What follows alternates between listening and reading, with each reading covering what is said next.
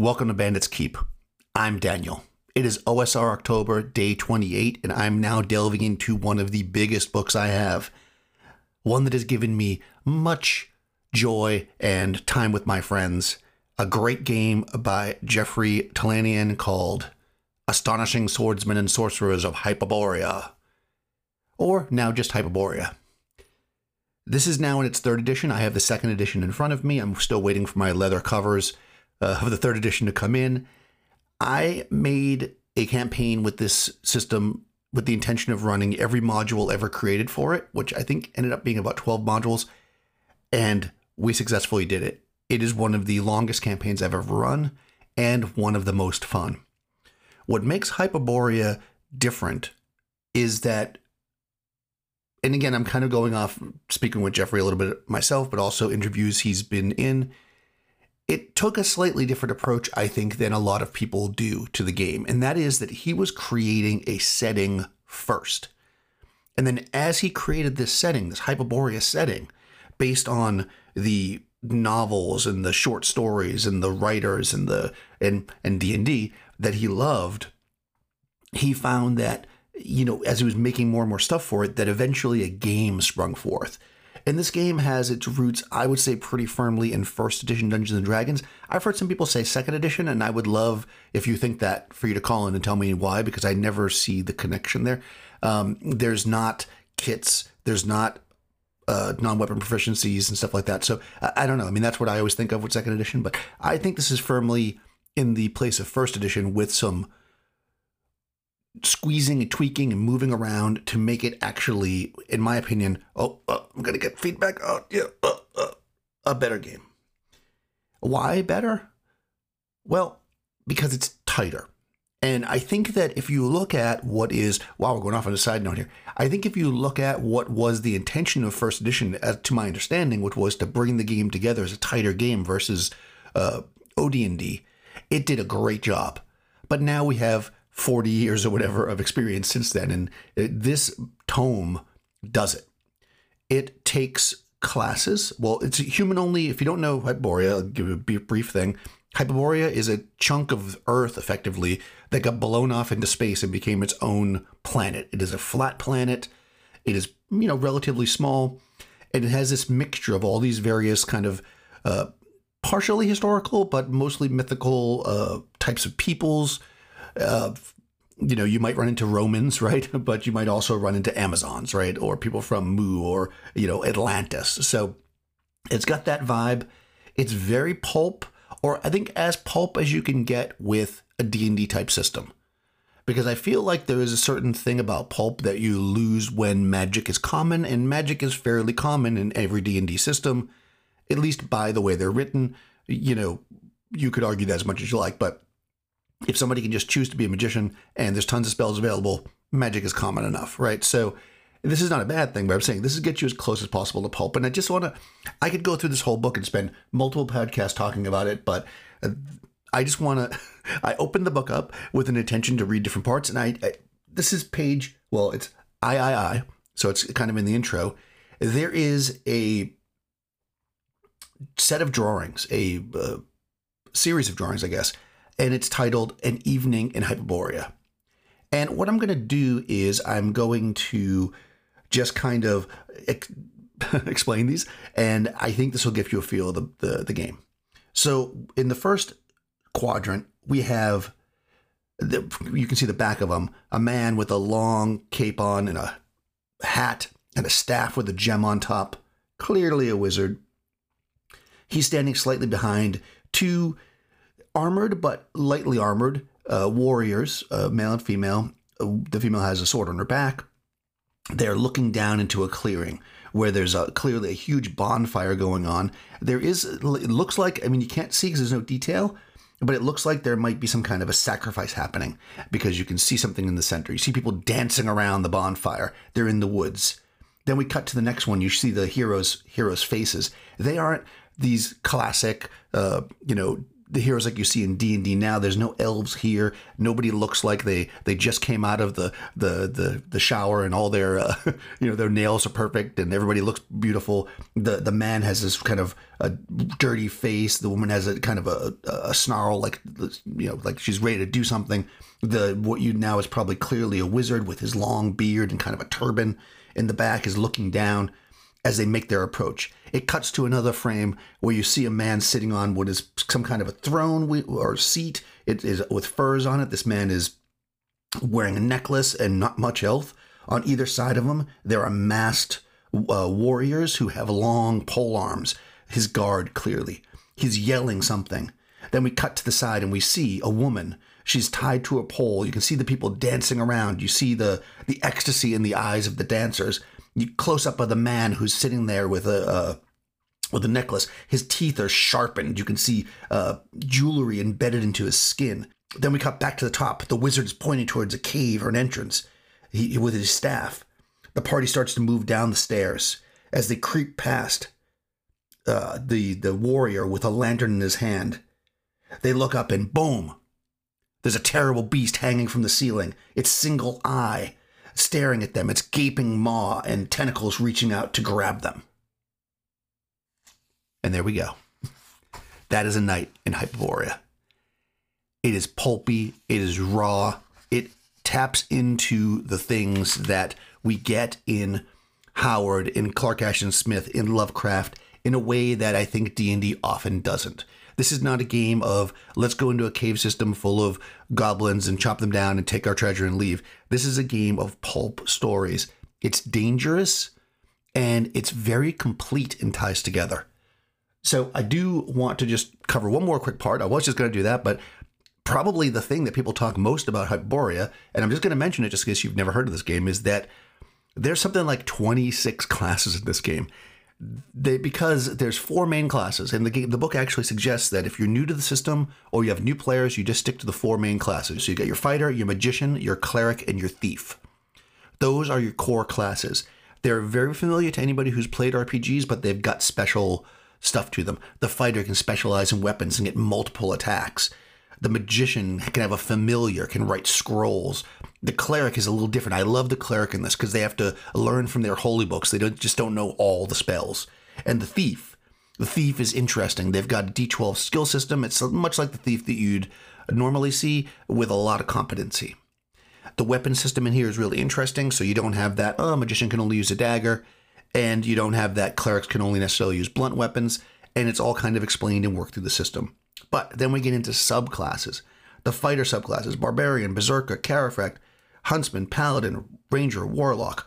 All of these you could almost be looked at as combo classes for the most part. Almost like a multi-class character might be. You got Magicians, you have Chiromancer, Illusionist, Necromancer, Pyromancer, Witch. Clerics are Druids, Monk, Priest, Runegraver, Shaman. Thieves are Assassins, Bards, Legerdemonists, Purloiner, and Scouts. You can customize your character not by character builds, but by picking the archetype that fits closely with what you want to do. And this is what I like about this. It gives you an advanced game. Sure, I can play OD&D and play a fighter and say, well, my fighter is a berserker, or my fighter is a paladin, or my fighter is whatever. But this gives you mechanical ways to show that. And that I think a lot of people like, and I definitely like it. And for a long campaign, it's really great. The final thing I'll say here, because I don't want this to be too long, is that Hyperborea does a great job of showing the world in chunks. That is, there's a massive section on what is the world of Hyperborea, and I definitely recommend running the system in the world because it works really well. But when they do it, they don't give you 16 pages about each city. There's little chunks and pieces that get your mind going and then let a GM expand on it. And then what they've done in a very old school fashion is as they release different modules that take place in different parts of the world, they add gazetteers and add to the world there. So you could have your own version of Atlantis, or you could, or New Atlantis, I think is what it's called, or you could, if a module comes out that references it, you can use that information. So it's really great. It's a growing system. It's a living system. Like I said, they just printed the 3rd edition. It's I think you can probably get the special edition Leatherette books now from there. I will find a link to the site. You can definitely get it on DriveThruRPG as a PDF. I'll put a link to that as well. It is well worth the cost. I have said, I'm sure Jason will call in, that I don't typically pick up games that are massive tomes anymore. Well, I bought this before that, and I would buy it again. Sometimes it's worth it. So if you're looking for a system not to just put on your shelf and look at once in a while, but want to delve into and run a long campaign and to really build stories with your friends, Hyperborea is definitely one of my picks. It is almost certainly it's definitely on the short list of the Desert Island RPGs for me. I feel like I could play this game over and over and over again and never reach a point where there wasn't new stuff being presented to me, especially with the expansions and the modules that come out. Now, I will say that, at least so far, there's no dragons in Hyperborea. So if you need dragons in your game, you're just going to have giant lizards. Other than that, you're good to go. If you guys have played Hyperborea, if you own Hyperborea, or if you're interested in Hyperborea, any of that good stuff, go ahead and give me a call. You can look in the show notes below for a link to the Anchor page to reach out to me. You could join my Discord server. Again, link in the show notes. Reach out to me there. I'm also on Clerics Wear Ringmail, the Audio Dungeon, and Grizzly Peaks Radio Discord, so I'm all over the place. All right, we have a couple of calls about previous episodes, so let's get to them. Hey, Daniel, Pink Phantom here. Yeah, I love Blogs on Tape, too. It's a great podcast. And no, you weren't imagining things. That feed tends to have some long hiatuses before he started podcasting again here in October. The last podcast was back in August of last year, 2021. And then, September of 2021. He ran a whole series of posts from August to September 2021. And there was another hiatus before that was over a year long, from July of 2020 to August 2021. So it seems like he builds up a lot of, I don't know if it's a time thing or if it's just he records a lot and then just puts them all out at once. That was the Pink Phantom over at Phantom Thoughts Podcast. Thank you for that. Now I'm wondering if people do the same with me, because I feel like I put out a lot of podcasts and then big gaps in between. Don't stop following. I swear I'm still around. Thanks for your call. Hey, Daniel. Spencer here. I just wanted to echo what you were saying at the end of your Yoon Suin episode, because I never used to play D&D back in the day. My interests in the OSR has nothing to do with nostalgia whatsoever. It's very much about me discovering those principles of play lead to a game that I'm very much interested in playing, and the reason I still value the label, even though what's coming out of the OSR is evolving and changing, and that definition continues to broaden. It still makes it possible for me to keep track of what's going on in an area of the hobby that very much interests me. It's not about being part of a tribe or denigrating any other style of play. Hey, Daniel, Jason here. So I need to push my glasses up and tell you the Hateful Place is not OSR. And then I'm giving you a hard time. It's definitely in that whirlpool, that this whole mess of OSR or OSR adjacent DIY kind of things, right? It's in that same think space, without a doubt, even if it's not mechanically compatible per se. It's a little dark for my taste. I mean, I've got the game. I've listened to you talk about it, Nikki talk about it, the creator talk about it. The whole Hour of Sunlight and the rest of the time is dark and demon infested and all that kind of stuff. I don't know. It's kind of like Morkborg. It's kind of a dark world for my taste. But I definitely would be interested in giving it a shot. I think the way it's set up and the way you've talked about running it in the past, of just, randomly generating the scenario at the table at time of game, is great. And I think that's a great way for the DM to practice their creativity and their instincts and just running things off the cuff without preparation. I think that's something we all should practice to do, because that ability to improv and do things off the cuff is very important. Even if you do all your prep, there are times you're going to have to do that. So running whole games like that, I think, is an important skill. So, yeah, thank you for talking about The Hateful Place. That was Spencer from Keep Off the Borderlands and Jason from Nerds RPG Variety Cast. And I smushed those together because I think they kind of, at least the beginning of Jason's, they tie in. I mean, I know Jason's giving me a hard time, but the idea of like the OSR being this kind of umbrella and being able to kind of look at what's going on, let's say in the, I'm doing air quotes here, the industry of RPGs. You know, what is OSR? What's going on? What are the movements? And I think like many things, you've got these like blanket movements, right? The OSR on some level could be considered these like smaller, quicker paced games that are played a certain way. You know, you thinking about the primer of old school play and stuff like that. Or they could be considered games that are compatible with TSR, or they could be considered any number of things, right? But if we look at them, if I had to give you a module from The Hateful Place and I handed it to somebody who's running OSE or Troika for that matter, you could probably play that. And I think that comes down to playstyle. So what is true compatibility would be the question, right? Now, all that being said, as we get closer to the end of the month, I think I'm going to have to reevaluate or maybe expand on what I consider OSR, because as I dig through my shelf looking for things that I consider OSR that just stick out to me and I go, yeah, that's OSR, I am forming some kind of an idea and an opinion. Maybe that's different than what I had on the first of the month. We'll find out, I guess. To the second part, to the kind of randomization, to the improv style that Hateful Place brings out, I guess, in the GM or in the players. Yeah, I agree. I think that's a really great thing. And it is dark, weirdly, right? I mean, people who know me, it is darker than I generally like to play.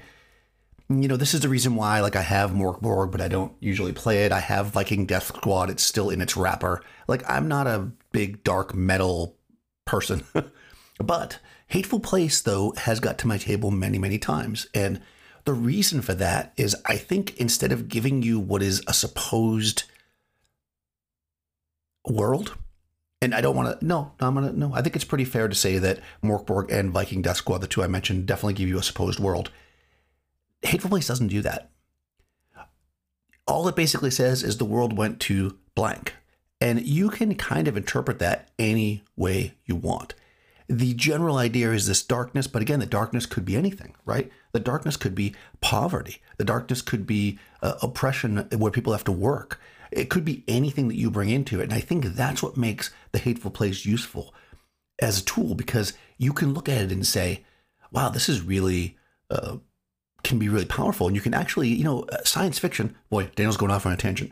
Science fiction at its finest is about looking at our world and making a statement using, you know, a future projection, right? If things keep going this way, this could happen, right? That kind of thing, right? If we keep building up nuclear bombs, then eventually we might get Godzilla, right? But the Hateful Place allows you to actually play those things out and play them out at a comfort level and at a connection level of your group, because there's nothing handed to you. There's no presupposed thing that happened, right? It can be demons and devils and that kind of stuff. It can be Wall Street bros or Bitcoin bros or D&D bros or whatever other kind of bros. It's always bros, right? It's got to be some kind of bro that caused the problem. So yeah, I think that's why I'm into Hateful Place and not so much the other darker stuff, even though those have great, Viking Death Squad's got that cool mechanic system that it uses, which I think is kind of neat. And they give you that, I guess it came with the PDF anyways, it came with the game as I ordered it, where you can just has the system devoid of the world. And it was cool to look at. You know, it's always cool to see what people do. Mörk Borg, to me, I think it's a cool looking book. I don't know that I'll ever really play it. It's got some great resources, though. If somebody wants to run Mörk Borg for me, let me know, because I'd be interested to play. Every time I've ever heard anybody talking about playing it, though, it was always gonzo silly and never really super dark. So I'd love to hear that. Is Mörk Borg OSR? For my answer to that, stay tuned. In any case, thanks everyone who called in. Thank you guys for listening this far. If you've got something to say, if you'd like to tell me what's OSR and what's not, I appreciate it. There's a link in the show notes that will give you access to the Anchor page to leave me a message. You could also join my Discord server, also link in show notes. Go ahead and send me a private message like Jason did, and it will be put on the show just like it was. Also in the show notes is a link to my Patreon if you want to support the channel that way. I'll talk to you soon.